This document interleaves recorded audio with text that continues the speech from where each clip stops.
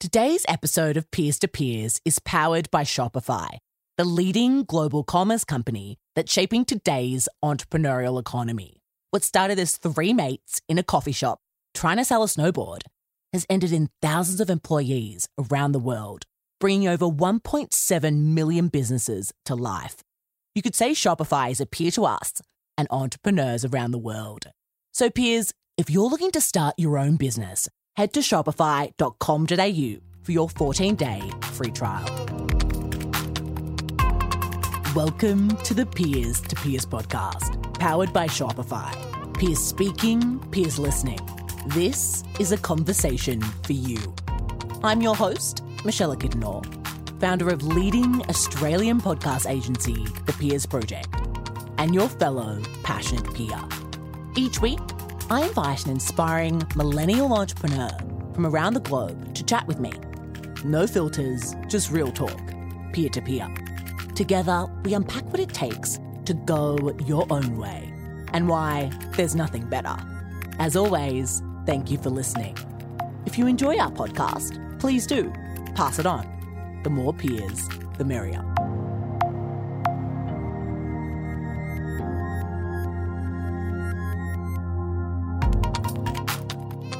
Hello, peers, and welcome back to the Peers to Peers podcast, powered by Shopify. Are you a video game fan? Do you remember years of your parents asking you to get off the computer? What if you could turn that supposedly pesky passion into a business, working with Fortune 500 companies and become a successful TEDx speaker? Well, today's guest, Bhanuka Harishchandra, did exactly that.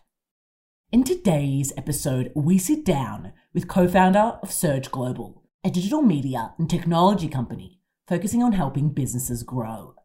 Throughout our chat, Bhanuka shares his advice for pushing through when it feels like there's no way, how his teenage passions changed his life, and why perfectionism can cripple a business.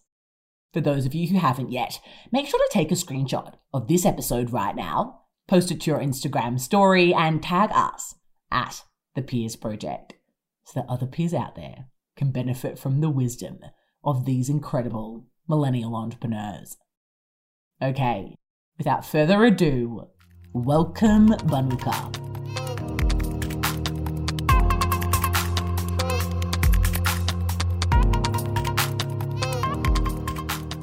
Bhanuka, welcome to the Peers to Peers podcast. We're so excited to have you on the show today.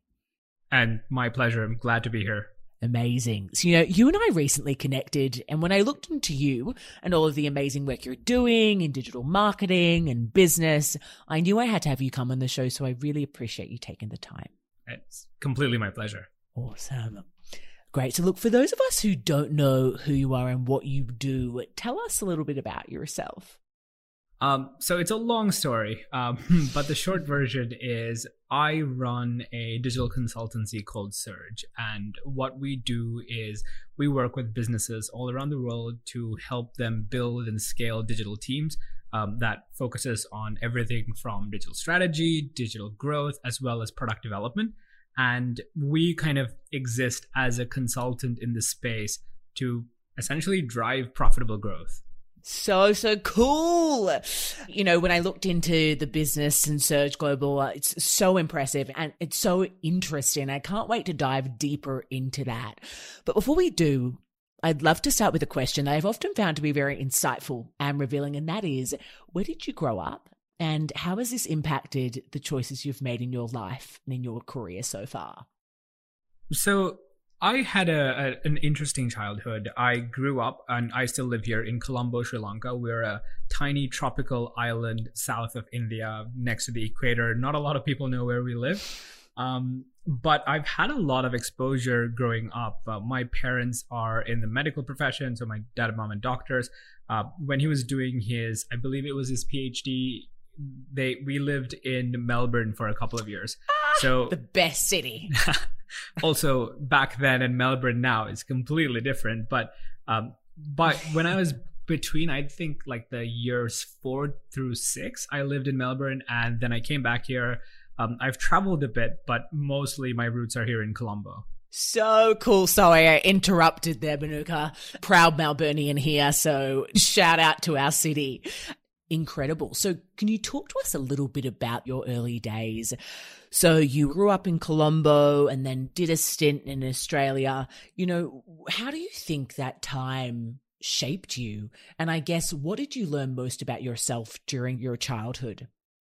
So my childhood was actually really nice. I had loving, caring parents with a really, strong familial bond. But I guess the only downside to living in an Asian country and having built and brought up a certain way is their expectation is that you get through school, you go to high school, you study medicine. And there's really no sidetrack beyond that.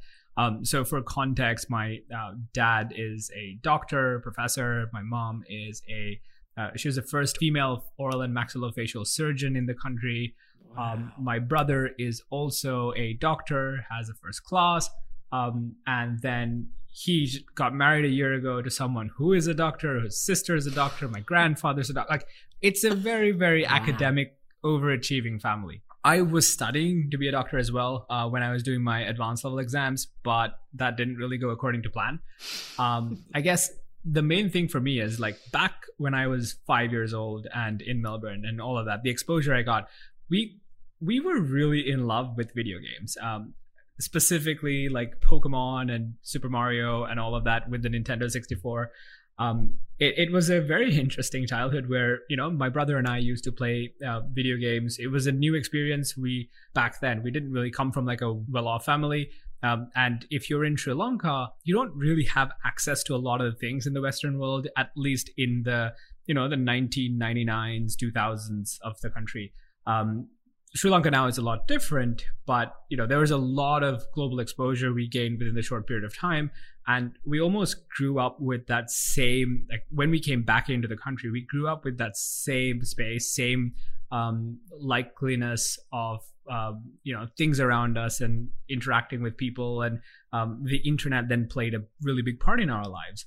So that fondness for video games for me stuck since 2000, and it has been going on. The actual turning point for Surge was, like, Surge didn't exist as Surge. It was really me and a couple of my friends, going out and playing video games together, recording ourselves do this and putting it on YouTube. The reason that we were okay with it, knowing that we aren't really expecting people to watch us play Let's Play content, and now is super out there and everyone knows about it. But back then it was a little bit of a weird thing.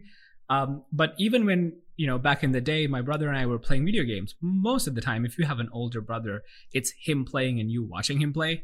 And that kind of stuck with us throughout. So we basically created this content, put it out there on the internet, and people were watching us. And we weren't particularly good. We weren't necessarily like professional or skilled or very funny for that matter. But, we had found ourselves a little niche and people were watching our content. Fast forward a couple of years, what happened was we realized that, wait a second, YouTube has this ability to monetize the content that you produce, which was, for me, like a light bulb moment. Wait a second, I can play video games and make a career out of it. Doesn't really go super well with your parents, considering the fact that, you have just, you're academic overachievers, and your youngest child goes, no, I'm going to do Pokemon as a career. Doesn't really work.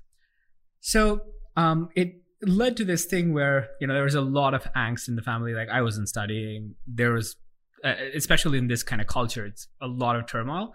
But we had this really bad moment where YouTube suddenly pulled the rug from under us and said monetization is only available in these markets. And we had essentially started this thing called an MCN through a partner, which is basically we were essentially helping other creators monetize their content, and we were doing a revenue share with them by connecting them with advertisers and all of that. But YouTube essentially said that if you're not directly affiliated with YouTube or you're not in these 6 markets, you're out. So for us being in Sri Lanka, I was probably 18 at the time, and you make like $1,000 a month, and if you're an 18-year-old in Sri Lanka making $1,000, you're living life to the fullest, right? Yeah. And I was a complete nerd back then. When I mean by living life to the fullest, it meant that you would spend an unreasonably large amount of money on video games.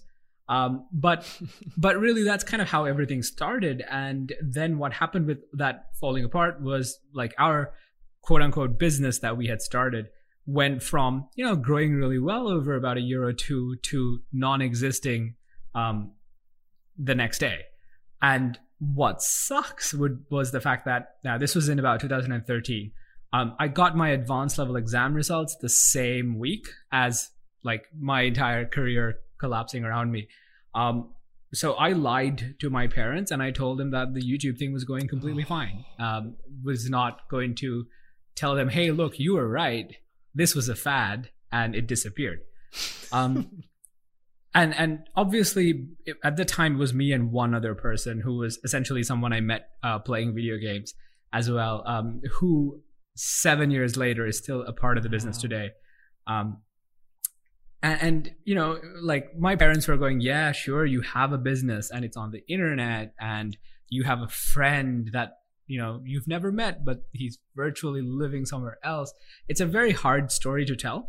And I don't blame them for not believing me on that at that point, but we were not necessarily smart with our money. We didn't have any, cushion of cash. So when YouTube pulled the plug, it was pretty rough. Like we had nothing and we didn't know what we were doing. So we were really just gritting it out for a couple of months to the point where we were going to say, look, this didn't work out. You guys were right. Luck turned for us and a business basically reached out to us and said, hey, we know what you guys are doing on YouTube for this video game thing. But maybe forget the video game thing for a bit, but maybe you can help us create content on YouTube for our brands. And that was this light bulb moment where we went, okay, wait a second. So all this time we were compensated based on the number of views we got, the distribution of our content. But then there's someone here saying, I don't really care about the distribution. I'll actually pay you for the content creation aspect of itself, which was unheard of at the time. And we realized, okay, there's definitely something here. And we were called the Gamers Cottage at the time. We pivoted from that, which is a video game distribution network, to a content creation company, which was Surge. And then slowly we evolved from being a content creator to a digital agency, which then turned into a consultancy, which is now today. And it's a funny story that the call is scheduled for today. So this was exactly 7 years ago, and today we just issued our first dividend for the shareholders of the company. So it's a good day for us today. Oh my goodness. Amazing. Congrats. Oh, huge. I find your story fascinating, and obviously we've only heard a snapshot that you've just given us then, but I want to go back to the thing that you mentioned around going against the grain, and specifically against perhaps your family and what the path they've laid out for you and all of that. Can you talk to us a little bit about what that time was like for you when your company disappeared overnight and you got your results back and your parents were like, what is happening? How do we pick ourselves up when we feel like we've made the biggest mistakes in our lives and our parents were right? So I was in denial for a very long time. It's a complicated situation because I've also been a very rebellious child. The going against the grain thing for me wasn't something that I had to intrinsically figure out how to do. It was something that was like baked into me from day one. I was very fortunate in that position, and I was also incredibly privileged and fortunate from the point of, I wasn't necessarily liable to food on the table or pay for rent. I was a kid growing up in a family unit that was, taken care of. So I had the ability to take risk. Now, it's not a situation where, someone came in, gave me a bunch of money so I can do something, but knowing that I didn't have those responsibilities and I was only responsible for myself made those kind of decisions a lot easier for me as well, right? Because in a way, it is a safety net. I think the other thing is the way exam cycles work here is you have 3 shots. So you get graded and you take the same exam 3 times, is as much as you can take. And if you take it, and even if you get through the 3rd time, you would have been okay. I wasn't a studious kid. I wasn't going to get into medicine, And I hated studying. Not necessarily because I hate the subject. I love the subject now, mainly because I've gotten a whole bunch of crippling diseases, but that's a different story for another day. But the way it's taught is very structured in a way where it doesn't really interest you. It's more of a remember these things in this specific sequence and write it exactly in this order so you can get marks. Whereas, the industry and the businesses that we're in are now, find a problem, figure out how to deconstruct the problem and solve it, which is a very different outlook on life. So I hated studying. It was a rough patch. And I mean, to be very honest, right, there were probably really dark moments where I just wanted to give up. But it was just the fact that I hated the fact that it didn't work out. And I was so in denial that I did not want to tell anyone that it completely disappeared. So we just kept on pushing through and doing it for as long as we can without really understanding the direction we were going, until it kind of slowly snapped and started fitting into place. So I'd say we got a little lucky there as well. If the conversation was 3-4 months in and no one had that conversation saying, hey, we'll pay you to produce the content, we will probably not be having this conversation. So it's a little bit of everything that kind of clicked into place over time. But yeah, I mean, it's a tricky one to answer. I don't think there's a direct response to that, really.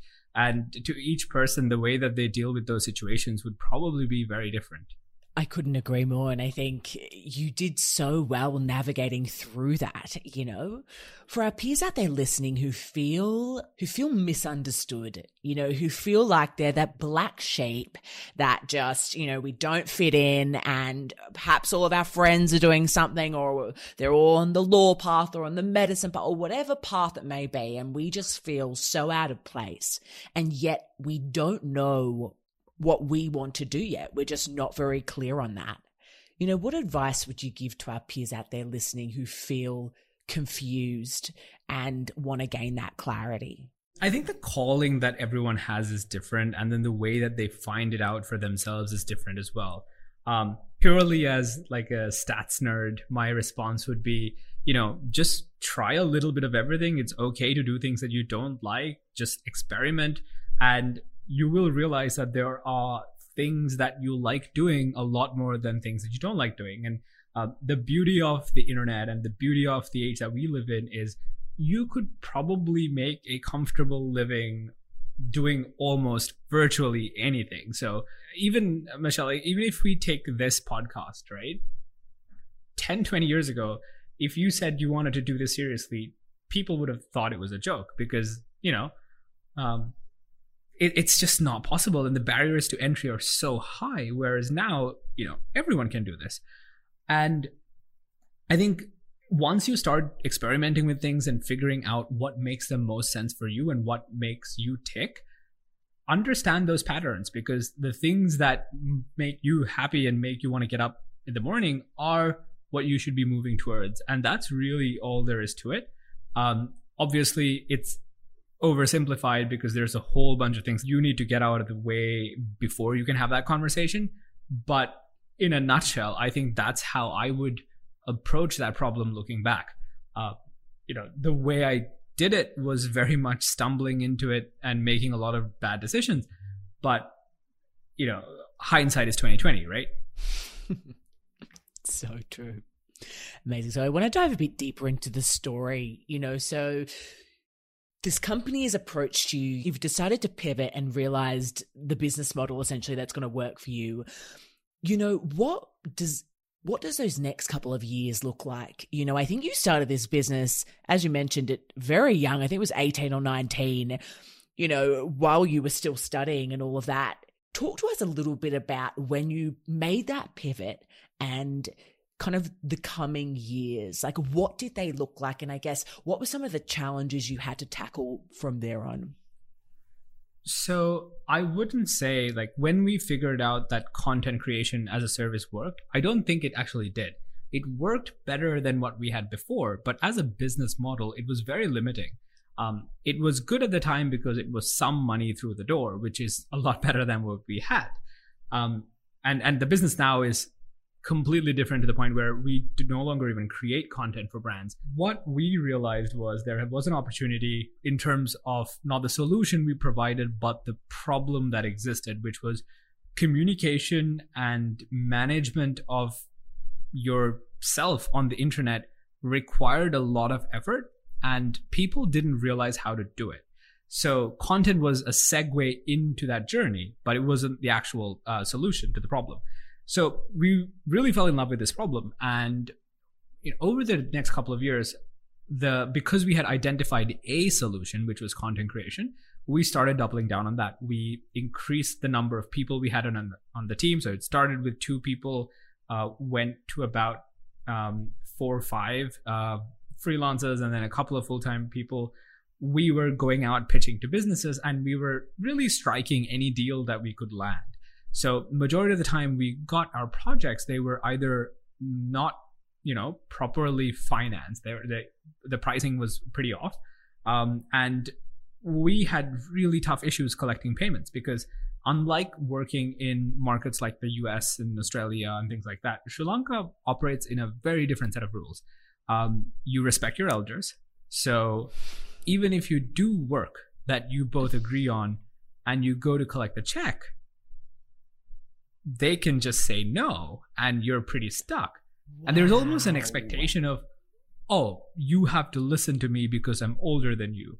And, being a 19, 20-year-old in corporate Sri Lanka, it's a lot of bullying. It's not an easy thing to do. And the bigger the organization you work with, the tougher this becomes. And a lot of agencies around the world still have this problem where cash collection is really tough. And we didn't have the resources or the credibility to build before we started a project. So it was always, I'd say half of our time really went into going behind people and collecting money for work that we had agreed on and rightfully done. And for the most part, we probably got like 50 cents on the dollar. Wow. And even then, like, I'll tell you a fun metric. Like we went through an acquisition back in 2019, and then that was probably the best decision from the career of our business. But we found out when we were going through the books, the average time taken to collect a check after the work was done was something like 162 days, which is ridiculous if you think about it, right? Goodness. So we were operating on shoestrings for the longest time until I think we almost went bust twice, purely because on paper we were doing really well. We were getting all these projects, our income was going up, but cash flow was just dire, right? So the first couple of years of the business was that, and we realized that, look, we cannot grow in this market, or the services that we were offering were just too complicated and too difficult. And I mean, especially in the content creation space, once you create that content and they publish it, the incentive for them to pay you is really low. Yeah. They're done. They've gotten what they wanted out of it. So we started looking at new things that we could offer, which is how we looked at, web design, running ads, social analytics. And when we said we looked at web design, it was basically us going and selling and pitching a project and then coming back and watching 4 hours of YouTube videos so that we know how to do it, and then doing it and they go, oh, okay. And the good thing about being in markets like Sri Lanka is that the bar is pretty low. So we had the luxury of failing again and again. We did services at lower price points, but it still allowed us to upskill ourselves without having any we didn't have any technical background in these things. So we had to learn on the job. And I don't think we would have been able to pull that off anywhere else. So Sri Lanka for us was this really interesting testbed and training ground of collecting a bunch of people that didn't necessarily have these skills ingrained in them. They haven't learned it, but they were technically competent people. They could speak English really well, so they could communicate with the rest of the world if they had to.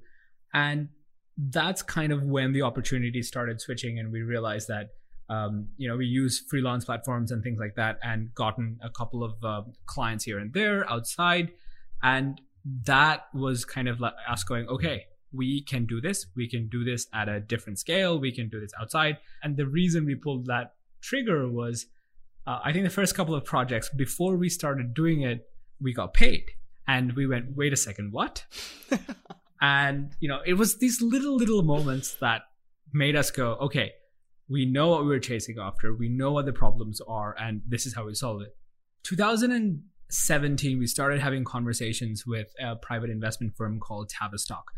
Tavistock is a very large investment organization that owns hundreds of businesses around the world, including public listed companies. And they were looking at investing in a couple of businesses across Sri Lanka, across engineering, IoT, data analytics, and one of the things they were looking at was marketing. So we had this opportunity to basically present ourselves as, hey, we would be a really good addition to your portfolio because we could then help you optimize those hundreds of businesses, right?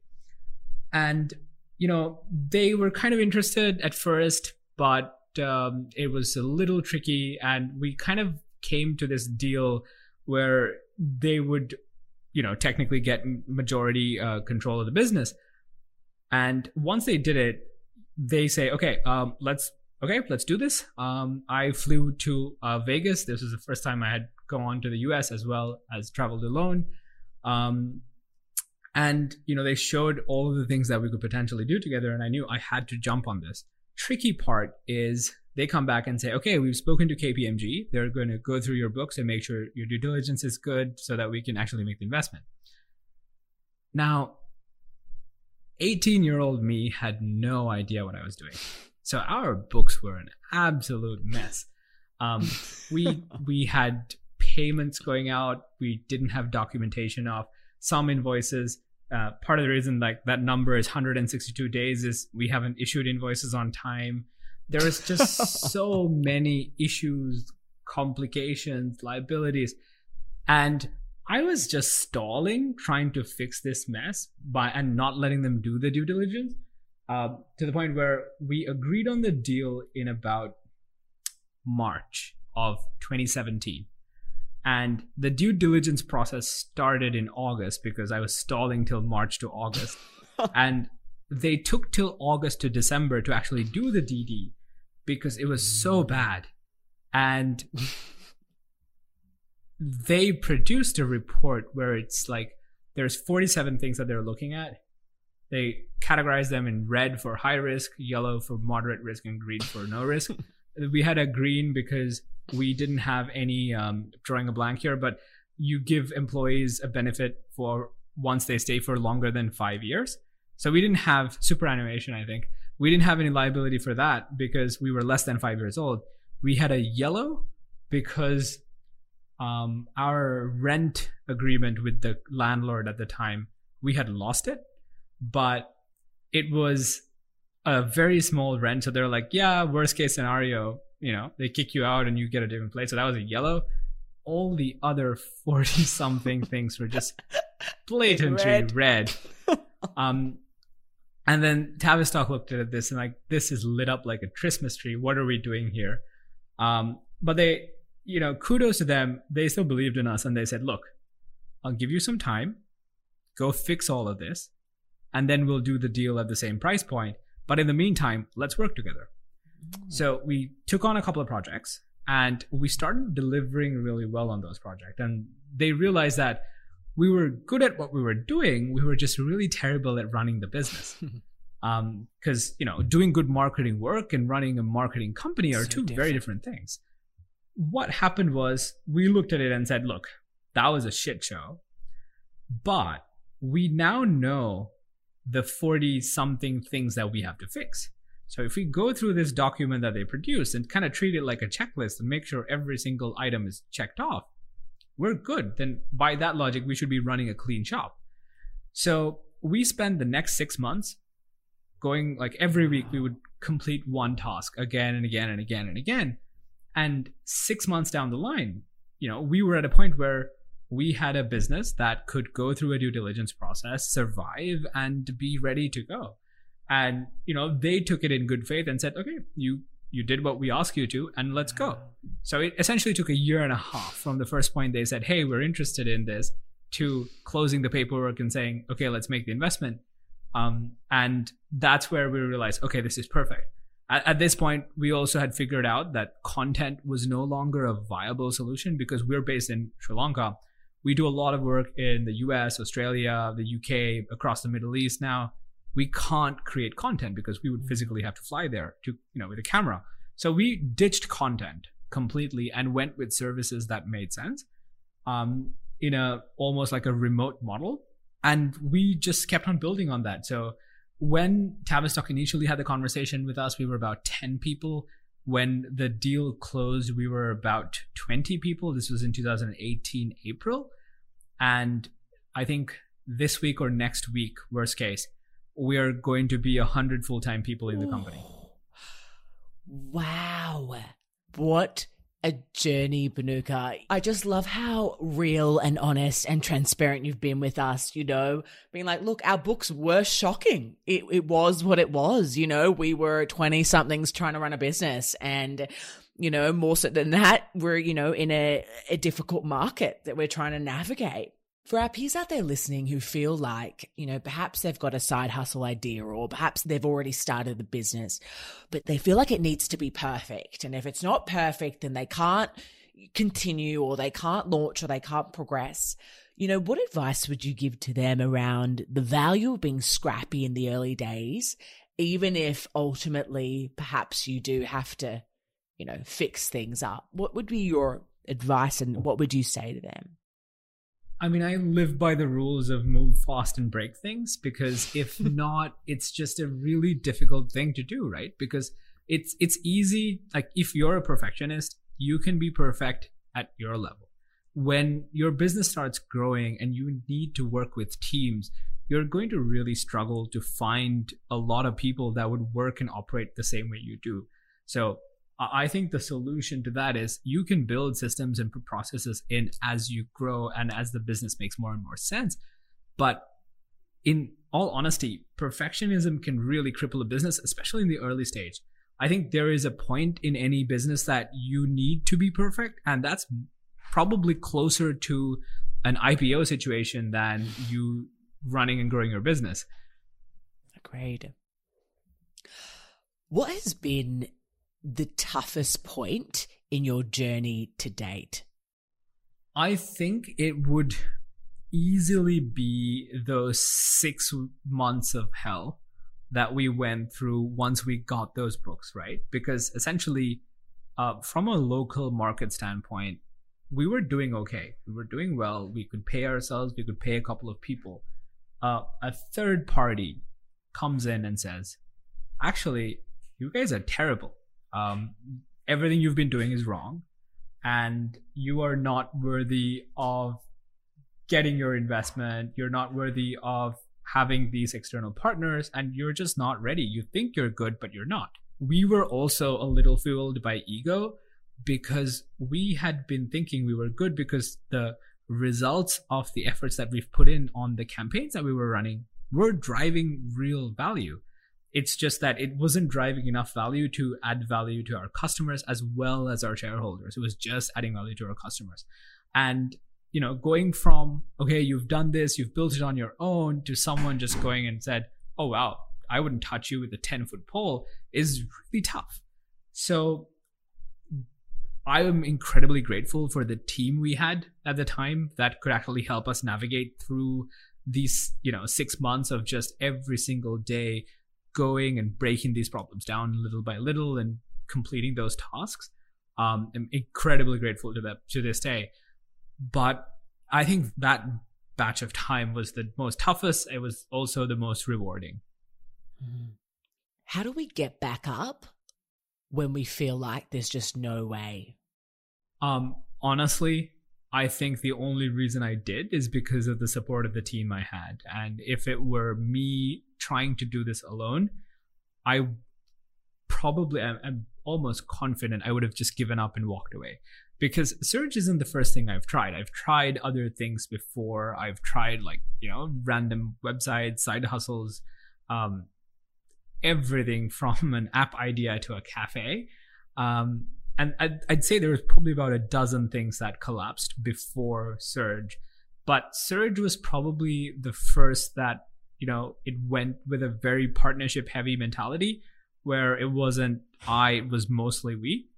And I think that really helped save us. And, even when we had the investors come in, it's tricky to give someone else control of your business that you've been working on. And to come to terms with that is also not easy, because you're essentially saying they know more than you do and about something that you've been building for the last couple of years. So I'd say the way that you get out of it all is through partnerships, and just being incredibly open and collaborative with people that you're building this with, because it's not a one-man job. It's not a one-man or one-woman job. How can we find those key people that can help us build and grow and do what we need to do in our businesses and also just in our lives and careers? I am still struggling with this question, so I'll try to answer it the best I can. So hard. I was very lucky with a couple of the early people that we had in the team. We met them in the same circumstances, and they, it grew with us. At the same time, there's also the exact opposite ends of the spectrum where, we got a bunch of people that have been playing video games their entire life, and now we're like, hey, we'll pay you. Doesn't always go well as well, right? Like we had some situations where we just had a couple of people being complete stoners in the office and not doing anything. So I think it was a lot of trial and error. And there's also this expectation the team that you have will not and should not put as much effort into your business as you do, right? It's your baby. The upside for you, even though the risk for you is much higher, the upside for you is also exponentially higher. The ones that you think are the right fit, I'd say it's kind of like a relationship. Give them some skin in the game and get them involved and make sure that they are compensated, they're taken care of. And usually what happens is that if you do that, they're in it for the long run. And it's all like retention is one of the toughest problems to solve. We let go of people quickly if they don't fit the culture, they don't fit the work ethic, and they don't fit the style of work that we do. But from the people that survive our first 3 months, our retention is quite staggeringly good. The first, our team member number 1, who started from the YouTube days, they're still with us today. And I was incredibly happy that we could issue our dividend. I could write him a check. And, I think those things are super important. How do we build good culture? I think the people that you're getting, or the people at positions of leadership, need to feel like they're a part of the process of the business, as in trying to solve the same problems that you're trying to solve. They need to want to do it. And if enough people that are driving the decisions of the business, if the organization is transparent and they know that they're being looked after, that's really what helps them. And for us, we've seen that is kind of what drives culture, at least at Surge. It's not always easy. You have bad apples. You have to, we've had situations where we had to let people go for multiple reasons, from performance to just not fitting in with the rest of the team, issues around ego and things like that. I think it's a little bit of everything. And for every business, it's going to be different depending on what your objectives are, what type of problems you're trying to solve, and the DNA of the business. Does the person that you're hiring actually match up to what you want to achieve and what you want the representation of the organization to be? And I think you have to think really carefully about that. It gets a lot harder where we're at this point where over the next year, we'll probably hire another 100 people.